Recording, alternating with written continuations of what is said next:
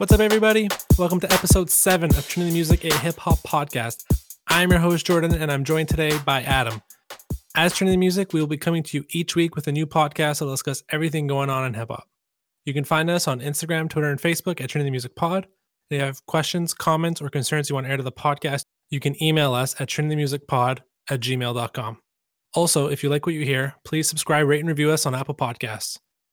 On today's episode, we'll go over some of the new singles from T.I., Trippie Redd, and Spillage Village.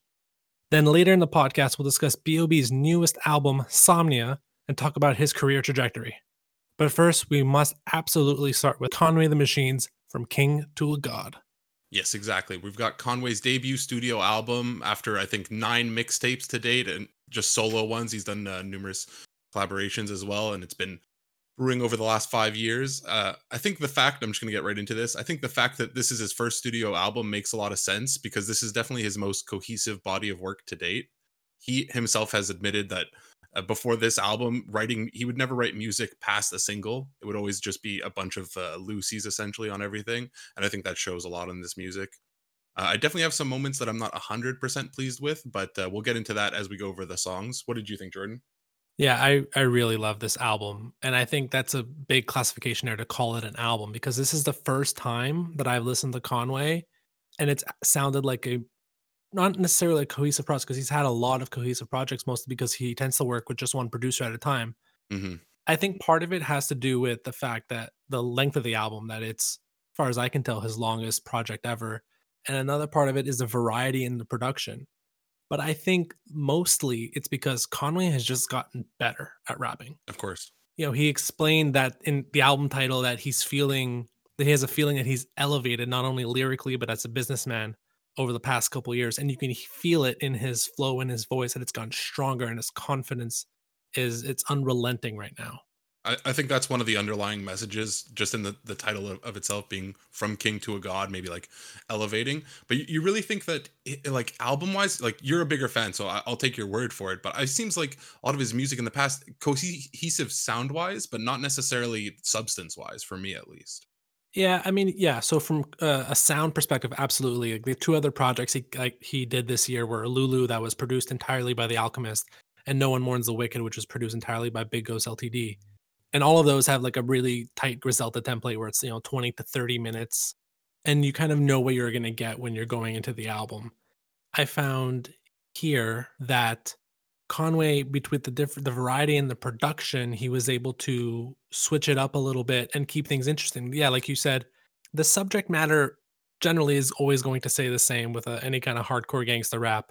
But here, the little differences he has, and I do think we get moments, and we'll talk about it, where he's a lot more personable than he has been in the past, and he's a lot more emotionally vulnerable. Of course, with the passing of DJ Shay, that there are moments on the album where he's a lot more emotionally vulnerable.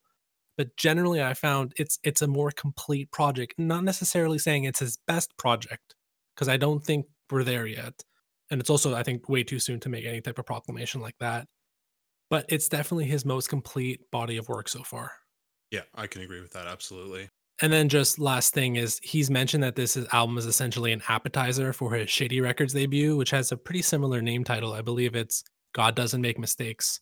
Yeah. So we'll see. And he's said it's going to come out in October. I don't totally believe that. And I have some ideas for what kind of songs we're going to get on that album. But yeah, let's get into this song by song breakdown. Sure. I think we should start just with From King, because obviously it's the first song. He starts off the album with a quote from Alan Watts, which explains what it is to be a god. And Alan explains that to be a god is to feel deeply rooted and connected with the universe. It made a lot of sense for Conway to do this in the intro. Some artists will choose to do it later in the album, but since this is technically his introductory studio album at the very least, it makes sense to get to the point for a lot of people. And I suppose Conway heard Alan explain this and realized that he himself was a god and no longer a king. I found it interesting. It's funny. It's a cool concept. One thing I just wanted to know is, do we now just call him Conway the God, or is he still Conway the Machine? I think he's always the Machine. I mean, you look at that. He's basically putting out 3-4 albums. That's true. And all these Griselda guys are. So the Machine still lands, but maybe he'll be like Daenerys Stormborn from Game of Thrones, where it's just titles on titles on titles. So maybe it'll be Conway the Machine, the King, the God, just go on and on. Like Charlemagne the God? There we go. We got a crossover. All right, all right. I really like the opening to this album. The transition from the intro, from the Alan Watts intro you mentioned, to like this dark Derringer beat and Conway's voice just coming on, and it immediately felt like a high quality album right away. Agreed. So I really love that. So then we don't have to talk too much about Fear of God or Lemon. Those are both songs that we've discussed prior on this podcast. All I'll say about Fear of God is you can, and this is slightly again where the change in sound starts happening, and it's important where it's placed on the record. It's the second track, and you have the Dej feature, and it's a slightly different sound. And then all I'll say about Lemon right now is that Method Man verse has to be up there for verse of the year. Yeah, it makes sense why that came out prior to the album to get the hype up. It was amazing for sure. And the Dej feature itself has been growing on me. I'm surprised. Yeah. The next song I wanted to bring up was Doug and Damani. The first time playing through this track, I already really enjoyed the first half of the song.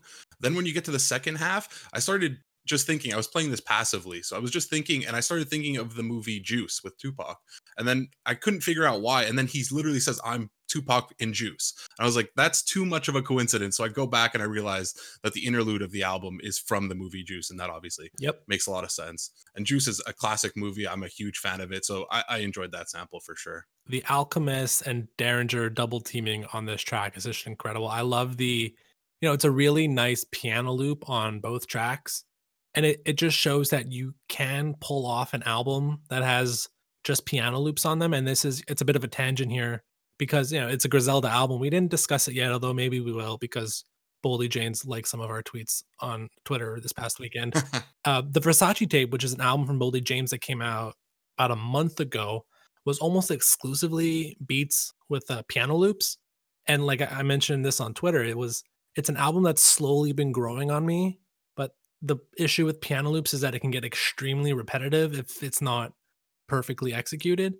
And I'll say right here, that Alchemist beat on the first half of the track is just incredible. The second half of the song where the beat starts to change and it goes from, I won't say upbeat, but by comparison, it was upbeat and to a much slower, darker, and you get more of that grimy Conway that a lot of people are a fan of. Yeah, and I really enjoyed it. Through my first play, I didn't like the transition over, but playing it over a couple times, it started to grow on me. All right, let's get into Juvenile Hell. Absolutely. I have so many thoughts on this song, and I'm going to start off with the most obvious one. I think this might be the most popular thought on this song so far is, so when are we getting this Lloyd Banks comeback album? Right? It sounds the same. He sounds exactly the same. He has not missed a beat. If there's anything we've learned over the past few years is that older rappers can absolutely put out quality work. Think of Run the Jewels, think of Freddie Gibbs, think of Pusha T, and of course all the Griselda guys. And Lloyd Banks actually isn't that old. I think he's 35. Oh, really? Yeah. So I definitely think there's something left in the tank there for Lloyd Banks. And, if The Alchemist is just throwing out collaboration albums, left and right. And, it looks like there'll be, at least there's rumors that there's an MF Doom Alchemist album coming. Why not just put Lloyd Banks on the radar here and just maybe get something with that? It would need to be a short album, 25, 30 minutes. But you heard that flow on this song. It's awesome. Absolutely. It definitely won't be a G Unit album because 50 Cent has recently denounced and wishes that G Unit never happened, unfortunately. But I agree that we should get some more. When I saw the album's track list, this song definitely stuck out to me just because it's a bunch of New York rappers and it's kind of like a short cipher. You've got Havoc, Lloyd Banks, and Flea Lloyd as the features. These are not features you see every day, in my opinion. So just getting into the other artists that are featured on this track, Havoc's hook here is kind of reminiscent to Q-Tip's on the Eminem album from earlier this year, where you kind of it's like this old school guy. You kind of want him to just do a verse, but he keeps it to a hook. And it's actually the Havoc's hook is like really good here. And Conway's talking in interviews that he essentially hit up Havoc and saying like, look, I want something that sounds like The Infamous. So I think Havoc did a hell of a job here. I believe he produced the track. And then Flea Lord's, what an awesome verse, man. I honestly haven't heard much from him. I think he's been on a couple of Conway albums in the past, but he's definitely someone I'm going to keep an eye on because, wow, what an awesome verse that was. Next track I wanted to get into was Frontlines. And he mentioned this, I think it's the first time he mentions it on the album is here on Frontlines. He mentions it again later about how he's benefiting as an independent artist, where he says, I do their streaming numbers with the vinyls and the CDs. Yes. And as someone who has tried to cop many Conway vinyls, I can attest to that. Because the man sells these things for $50 US, and they sell out in seconds. So I full out believe the man when he says stuff like that. Also, if someone who knows Conway is listening, my dude, please press more vinyls of Lulu. And then more about the song itself. Conway's tried to do hooks in the past, and I find it mostly doesn't work. It was like the one part of Lulu I didn't like where he sings on one of the tracks, and he does it here too, and it's not super great. It's a little off. And then I wanted to get in on the second verse on this song here where he subtweets Takashi, Oh, really? but then immediately after he gives his thoughts about police brutality. Now look, both topics are fully warranted and I stand with Conway on both of them, but it was just a little weird that these where he's mentioning these two different topics back to back. I feel like they could have been in different verses because it kind of, especially in terms of police brutality and Black Lives Matter, it kind of takes away a little bit from the moment that in the lines right before he's talking about, rats and running up their YouTube views. Something that's bigger issues at hand type of thing. Exactly. Yeah. Next song we should talk about is Anza featuring Armani Caesar. Definitely the most poppy sounding song to me, at least on the album, and the beats made by Murder Beats, so that kind of makes a lot of sense. I did notice that Armani's feature definitely rips off like a lot of her flow and her persona from Nicki Minaj. I'm curious if you got any of that. A little bit, yeah. She was all right on the song, and she's dropping an album this Friday, so I'll definitely give it a listen. Because again, she's another artist signed to Griselda, so West Side didn't sign her for no reason. So yeah, she's been all right. And I enjoyed her the first single that came out on her album featuring Benny, and then like you mentioned, Murda Beats and Conway, not a combo I thought I would see in 2020. That said, Conway does ride this trap beat pretty well, and then just to give Murda Beats praise because I don't know how many times I'll be giving him praise on this podcast because he's just another one of these generic trap producers. But I will say he had a really clean kick drum at the beginning of Conway's third verse, I think. I didn't expect that type of little detail to be paid to a Murder Beats song, but it was actually really nice. What I wanted to get in though on this song is I am pretty sure this was supposed to be featuring Drake. Oh, what made you think that? So Conway had teased a track list back in May, and Drake was a feature on a song produced by Murda Beats. Makes a lot of sense. And now if you the track list itself, a lot of the songs that carry over, I believe Spurs 3 was on there. The Freddie Gibbs track was on there, but with a different name. I'm pretty sure Lemon was on there. And just the fact that I'm not sure Conway has rapped over that many Murda Beats tracks. So, and the fact that Armani came in here, I'm thinking, and then actually there's also on that May track list, there was a 2 Chainz feature on a song. So I'm wondering if, because the Shady Records album is coming pretty soon, I'm wondering if they pulled the Drake verse and the entire 2 Chainz song and they're holding that for the Shady Records. That makes a lot of sense. That's a big brain move on their part. I wouldn't be surprised. He wants his big Shady debut to be as big as possible, so that makes a lot of sense. Next song we should get into is Seen Everything But Jesus, which is of course the Freddie Gibbs feature. This is easily one of my biggest letdowns on this album. Oof. Simply because, right? I don't know if you feel the same, but the singing is just, it's so bad. It's awful, and it ruined the song for me. Well, what did you think? Yeah, I didn't know this song featured R&B legend Freddie Gibbs. Oh boy. Look, I will say Freddie does save his verse at the end where he says, saw snow on TikTok and said it's over for the streets. I really enjoyed that line, so it kind of saves it. But yeah, there's a lot of singing on this track. And again, it's another one of these songs along with Fear of God and Anza that it sounds different. That it's what makes it the album actually sound like an album rather than a mixtape because it's a little bit more, not necessarily polished, but it feels a little bit like Conway's tried to paint on all parts of the canvas rather than focus on one small corner. I see what you're talking So I'll about. give him props for that. But yeah, I wasn't super into this song either. I've been trying to. I mean, for God's sakes, it's Conway the Machine and Freddie Gibbs. It should definitely work, Exactly. and it does to an extent, but not completely.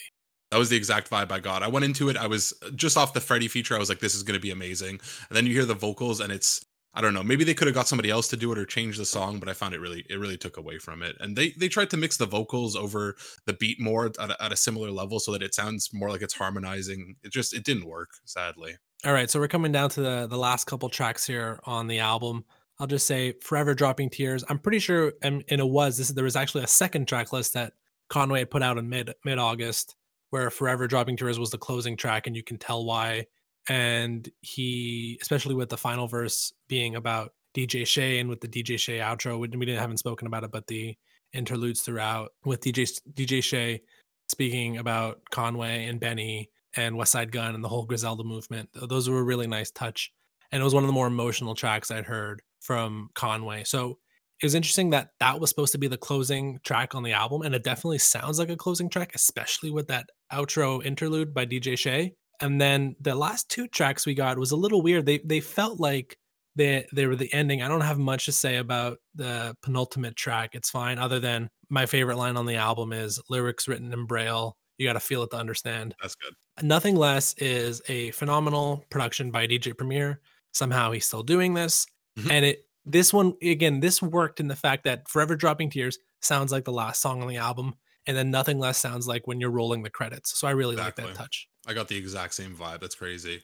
It's just the super calm Conway, and it's a good way to end the album. I guess even if it is the roll credits moments, it just I don't know if you noticed, but to me at least, I was a big Wale fan, especially for the album about nothing. And it's to me, it sounds like a lot like he's doing that. A bit, yeah. No, now that you bring it up, I haven't listened to that album in a bit, but yeah, it definitely sounds a little bit like that. And also, you can tell that this song was recorded recently because he references a basketball game that happened on August 23rd. I love that.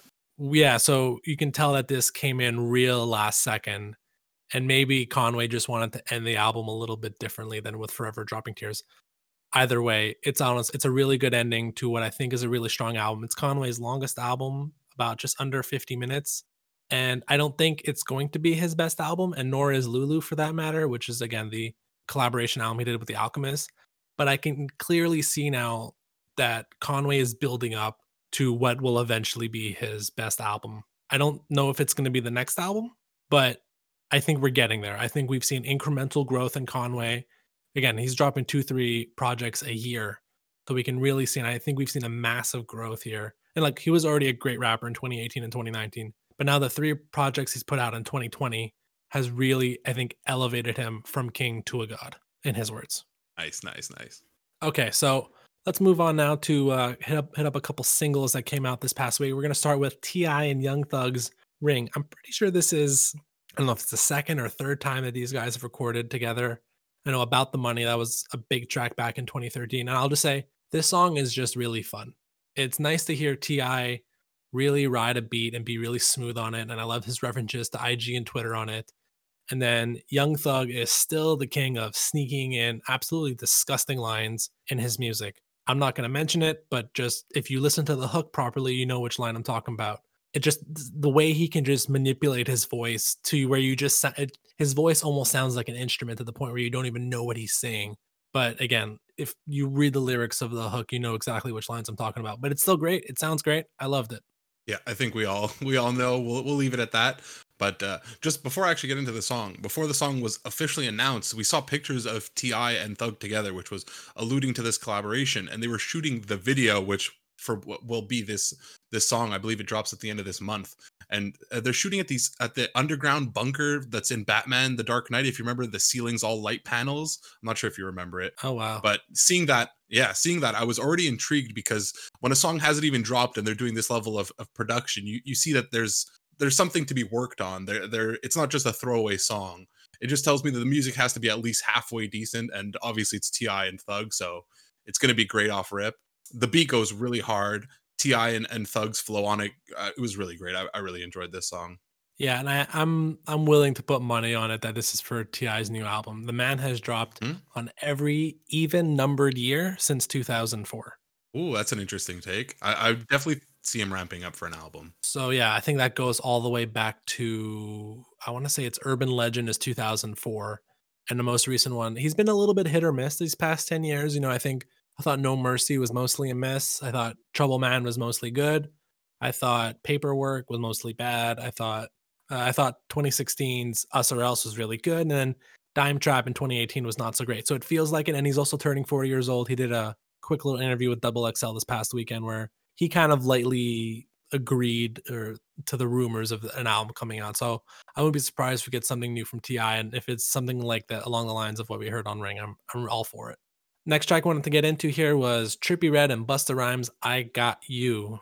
Adam, what'd you think?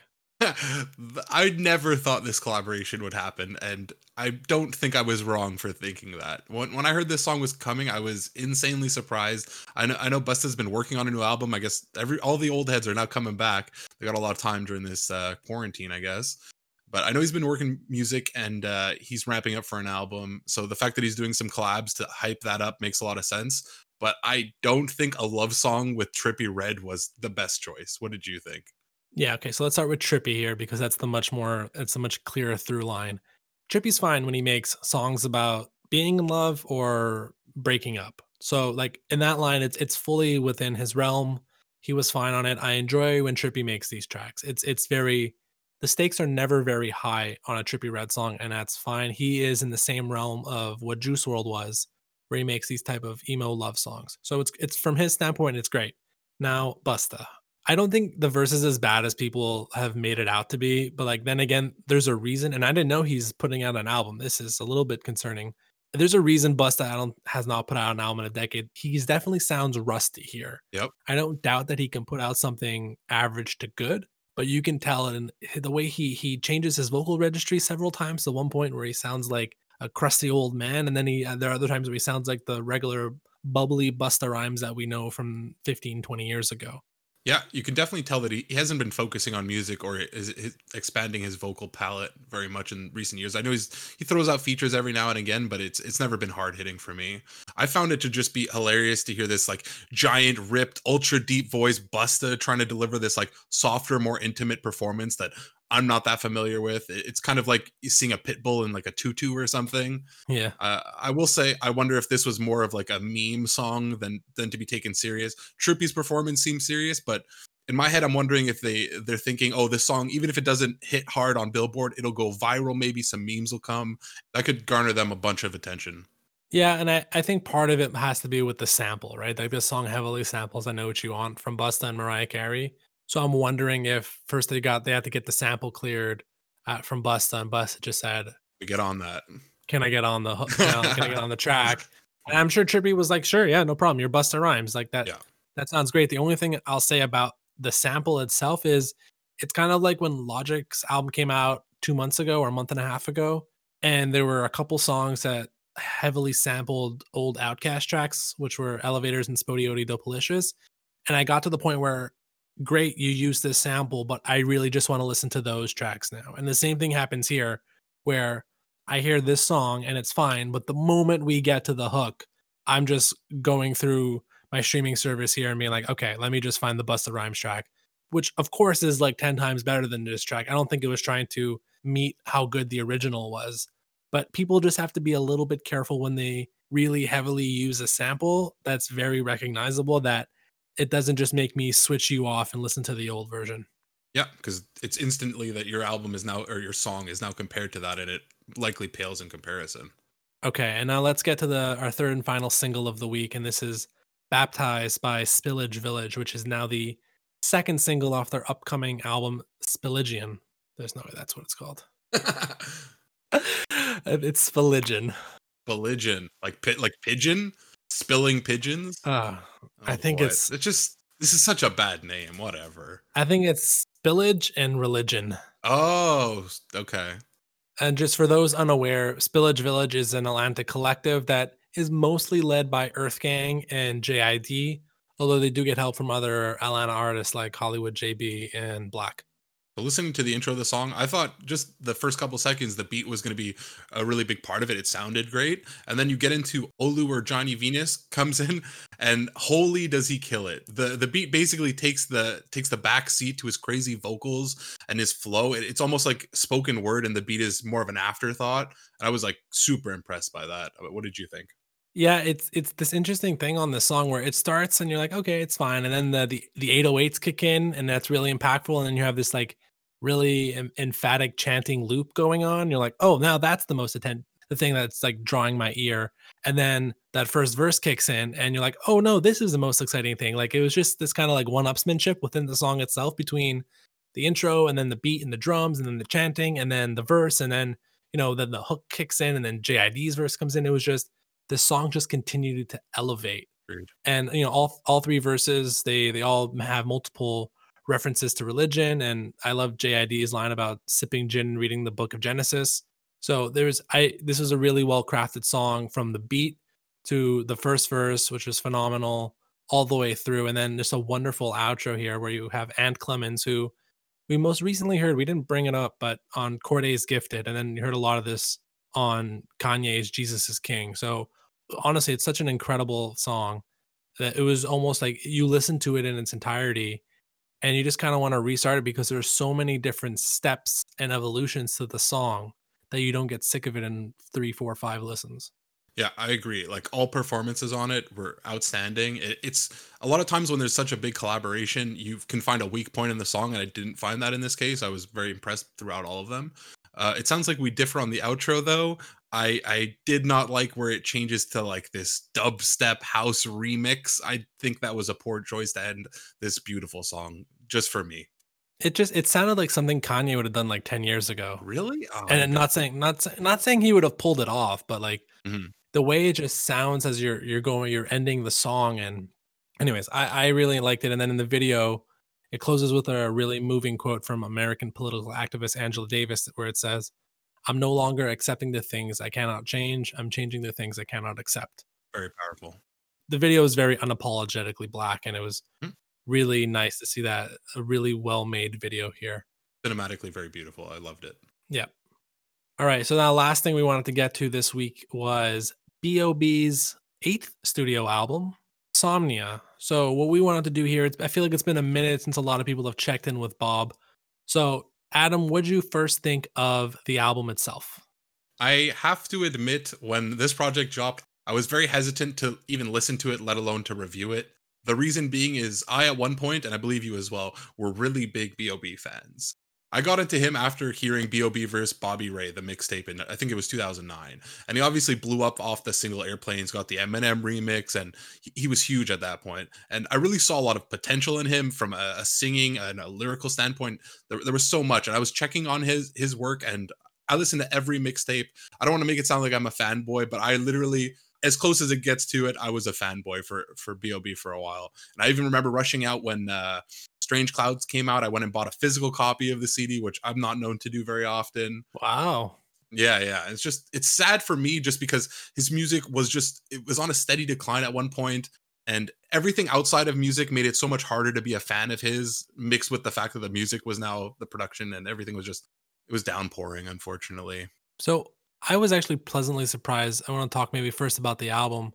I'm sure this has part to do while I was like pleasantly surprised about the album. I'm sure part of it has to do with the fact that I have essentially non-existent expectations of B.O.B. these days.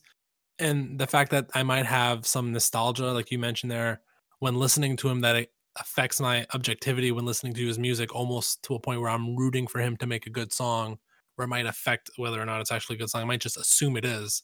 I will say the album within itself, it puts you in a bit of a trance. You know, it's definitely an album I think worthy of playing at night or while you're driving around on like a cool day, because there are a lot of trap elements in this song, and he doesn't go too over the top with it.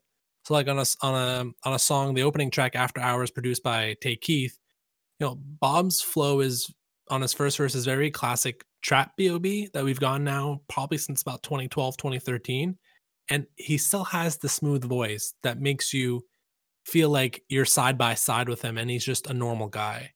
It sounds like we have some of the same points, and it makes sense. I'll say I was impressed by this album, but it's by no means his best body of work. It's just considering the mountain of garbage that he's dropped, it's at least at the top of that, I would say. This is, you had mentioned, essentially a modern twist on his core sound, which he's known to do. He's always had trap elements since it's been around. He's known to pick and grab elements of other music and bring them in. I think that what makes him such a good artist. And he's always been a very talented singer. I'll commend him for keeping that on point. We just mentioned Busta, who's probably not been necessarily spending his whole time making music, where it seems like for the last part of the decade, the better part of the decade, B.O.B. has been. And most modern artists would have given up by now making music or for being blackballed as hard as he has. So big ups to him for definitely for keeping it. That's something core for me. Yeah, it's again generally with this album, other songs like ZZZs and $40, like I thought they were actually pretty good tracks and it was enjoyable. It's a short album, it's only about 30 minutes, and there are definitely some duds in there, but overall, and I'm not sure this is the album that turns it around for B.O.B. I'm not sure that's possible at this stage. and not necessarily like it needs to. I think we have to preface before we get we're gonna get into his like career trajectory. B.O.B. has had a career more successful than 90% of rappers. Mhm. So on this album here, he put something that was listenable on an album and it was enjoyable for the most part. And he kind of strayed away from his conspiracy theory stuff, which was nice. Thankfully. It was interesting. He did a little interview with a website. I'm sorry, I'm forgetting the name, where he mentioned that, he still works with the band and they still incorporate different actual instruments on songs. And I thought it was weird for a moment because I'd already listened to the album at that point, and I'm like, well, this is mostly trap music. Like it's all like electronically made. And he actually admits to that. He's like, yeah, we know what you're saying. Like there's trap elements on it, but we still have some instruments on it. So I went back and listened on tracks like $40. You can actually hear like a bass guitar and there's a little bit of a snare drum at one point. So there are still elements, and we should start transitioning now into B.O.B.'s career so far. There are still elements of what made him so special early on that exists within him. So I do think there's potential for him to not totally recover, but still have a great moment in hip hop. Yeah, I agree. I think he could still. There's a lot of fans, maybe even myself. I haven't fully decided yet who would be willing to give him another chance, especially given this project. Okay, so B.O.B.'s career for most people, I would say, started around 2009, where we got into him. And so there's the B.O.B. versus Bobby Ray mixtape, and then he slowly exploded beyond that. At this stage, I'll say B.O.B. is known for two things: his massive pop hits, specifically Nothing on You and Airplanes, and his flat earth beliefs. At this point, it's almost you cannot separate the two. That is what he is known for. When you think B.O.B., you think about the guy who did Airplanes and you think about the guy with all his conspiracy theories. And it's kind of been a gift and a curse to have the pop hits, and now the curse has definitely been all his flat earth theories. But I will say, overall, before all the conspiracy theory things, and I don't really want to get into that much today, his run from 2009 to 2013 was really good and has become really, really underrated. He never delivered an album I think that met most people, including myself, what we thought he could produce. Like there are times early on in 2009 where you listen to him and it was weird. Like he was getting compared to Andre 3000. Offer him. Like that sounds absolutely ridiculous right now, but it was not far fetched in 2009, 2010. And I think he got kind of close on some of these records. Like we've mentioned a few times, B.O.B. versus Bobby Ray, and I do think the No Genre mixtape from 2010, which again, they're both mixtapes, and I think that's a really big classification we have to make here because nowadays when we say mixtapes and albums, they're the same thing. But 10 years ago, there was a massive difference between what your label agreed to put out and what you put out for free on the side. So it wasn't an accident, I think, that his two best bodies of work, in my opinion, were mixtapes. Yeah, I think that's actually a really, really valid point. And another thing that you just mentioned was his comparisons early on in his career. I think that has a lot to do. It's very difficult on your mental health when people are constantly comparing you to these people, saying you're the next Andre 3000 or whoever. Like that's a crazy comparison to live up to in my book. So I think that has a lot to do with these struggles that he's had in his career. Yeah, so let's start not necessarily start. We don't have to go super in chronological order here, but 2010 is The Adventures of Bobby Ray, his debut album. Nothing on You and Airplanes both on this, two massive pop singles. So, and I remember thinking back when his album dropped and that his first week numbers were not that high. He did about 84,000 on his first week. And I was like, oh, that seems pretty low for a guy that has two number one songs. Or I'm not sure if Airplanes actually ever got to number one, but it seemed pretty low. And an interesting artist to compare him to, I think, would be Kid Cudi. Absolutely. So both of these guys dropped their first two albums roughly within the same time. So B.O.B.'s debut album sold 84,000 in its first week. Kid Cudi's debut album, Man on the Moon, sold 104,000. So there's a little bit of a difference between them, but not too much. And then I guess because this is maybe like a big broad point about Bob is he made his mark on crossover hits and not necessarily intentionally. He just happened to make really good songs. And I think when you make pop songs, and we've seen this with artists like Flo Rida, and even to a certain extent with Tyga, when you make songs that are really dependent on radio and crossover fans, you tend to have a smaller, loyal fan base.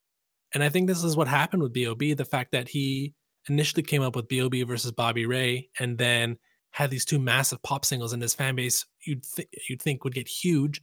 But in fact, people were just stopping by to listen to a couple songs. And I think that crystallized in my mind when on his second album, Strange Clouds, he had a song with Taylor Swift on it. And you would assume, I know I did, that was gonna become a massive hit. Like, most people don't even know those 2 made a song together. Part of it might just be the label didn't get behind it. You have to grease a couple wheels to get your songs on radio 10 years ago, so that might have played with it. And then B.O.B.'s second album sold 76,000, so he actually sold less on his second album than his first album. Kid Cudi, on the other hand, who, Day and Night was big, but he didn't really make his mark off of that. He created this sound, and he was emotionally vulnerable on his music. And then while he also tried to do a pop single on his second album, Erase Me, which I think now has become a more popular song than it was back in the day, when it came out, it pretty much flopped. And then Kid Cudi's first week numbers for his second album were 169. So these two guys, like Cudi's album first week sales increased by 60,000 while Bob's went down by 10,000. And I think a lot of that has to be because B.O.B. was not able to cultivate a loyal following because he became known as the guy for the pop singles, and people who put out pop singles just tend to not garner long-term fans. I absolutely love that comparison and the deep dive you went in there. It's ironic. I had also come up with. I was comparing more their struggles in life, their personal lives, and their career. But it's crazy that you drew the same parallel and how deep you went into that. I can appreciate that. I agree that Cuddy he became the voice of like a generation almost. I don't want to label it so hard, but like everybody, people who aren't even hip hop fans love Kid Cudi. And B.O.B. has that same effect, but it's like a pop standard, like you said, like Fairweather fans that come and go. They're not like diehards, and I think that is definitely a crucial limitation in his career. Okay, so then by the time we get to the end of 2012, B.O.B. started to change up his sound a little bit. So the first time you hear it is on his FM We Ball mixtape, where there's a noticeable change from pop rap to trap rap. And I believe there's an interview he did with 106 in Park when he was promoting his 2013 album, Underground Luxury, where he mentioned that he wanted to hear his songs in the club, that he'd go out to clubs in Atlanta and ain't nobody playing Airplanes or Nothing on You. So he definitely decided there he wanted to change his sound. And this again here, I think, where he had already gone from this clever, creative guy who plays the guitar, who plays the piano, who can sing, who can rap, to, unfortunately or fortunately, again, because they were massively successful, making songs that were really pop heavy. And now he was switching again to trap rap. So again, here it was hard for him to cultivate a loyal following, I think. Like, as good as his early music was, it was definitely not something that would meet being a club record. And the fact is that that's what he wanted. It seems like he's chasing the wrong thing at the wrong time throughout his entire career almost. When he's going after the pops is when he should be working about like a core fan base. And when he wants the club bangers, nobody's even there to listen to him to begin with. Yeah, I think so. We Still in This Bitch was, I think, the big inflection point where he actually got a successful trap song. And then it's followed up pretty quickly by Headbands, which has become, like, I don't know, his third or fourth most popular track. Really good song. And that more or less can confirm the change in his sound to being a trap rapper. Yeah, for sure. And I think it was still again chasing a pop single to some degree. Like he's a real artist, but he wants the admiration. He wants to be adored, and it's understandable because he got it so early in his career. But I think he's at least in the early 2010s, he didn't have his priorities straight as far as being a musician. Yeah, and it's, again, I do think he still had, he had a good 2013 with Underground Luxury. 2014 was honestly still decent. He had the features on T-Pain's Up Down and Tech Nine's Paranoid, and put out two pretty decent mixtapes with No Genre 2 and New Black. So there's highlights here and there. And then once we get to 2015, it's when there's a real dip, I think, both in quality of music and his perception by the public. 2015 is exactly when I have notes that I've basically stopped listening to anything new that he would produce until I would check in every now and again, especially like little interviews he would do. He would do weird, he was doing really weird music videos. I would check in, but like I didn't have that admiration I once did. I lost that.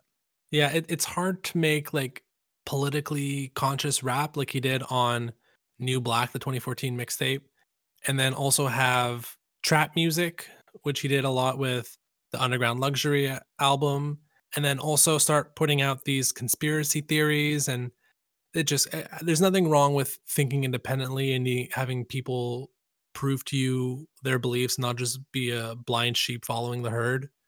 But it definitely got to a point where B.O.B. where it seemed like it was a lot more attention seeking. Again, like you mentioned earlier, maybe because he was never quite able to latch on to a strong fan base. So he just kept chasing something different. And the last part when the quality of music started to drop off must have been or might have been these conspiracy theories.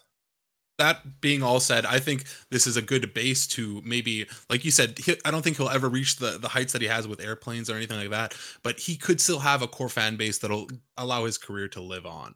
And I think this is a good stepping stone towards that, assuming he wants this type of fan base. Yeah, I don't think the talent disappears.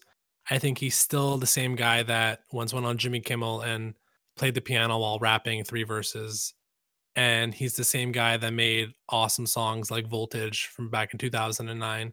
So the talent is still there. He still has the voice, you know. I think there's something possible here. I think he can make a nice comeback and at least regain some of the momentum he had. Again, like B.O.B. has a double platinum album, a platinum album, and a gold album. So again, his career is more successful than 90% of rappers out here. That said, it's been tough for a little bit. I think Somnia is a nice step in the right direction, even if it's a very, very subtle step. So hopefully there's more positive things coming out of B.O.B. in the future. So that's about all we'll have for today. If you like what you heard, please rate and review us on Apple Podcasts or wherever you listen to your podcasts. Also, go on YouTube and subscribe to our YouTube channel. We'll likely be putting up some exclusive content on there this week, so be on the lookout for that. You can find us on Instagram and Twitter at Trinity Music Pod. Also, spread the word of the podcast to your coworkers, your roommates, the guys on your softball team, basically anyone you'll come across over the next week or so. Until then, have a good one.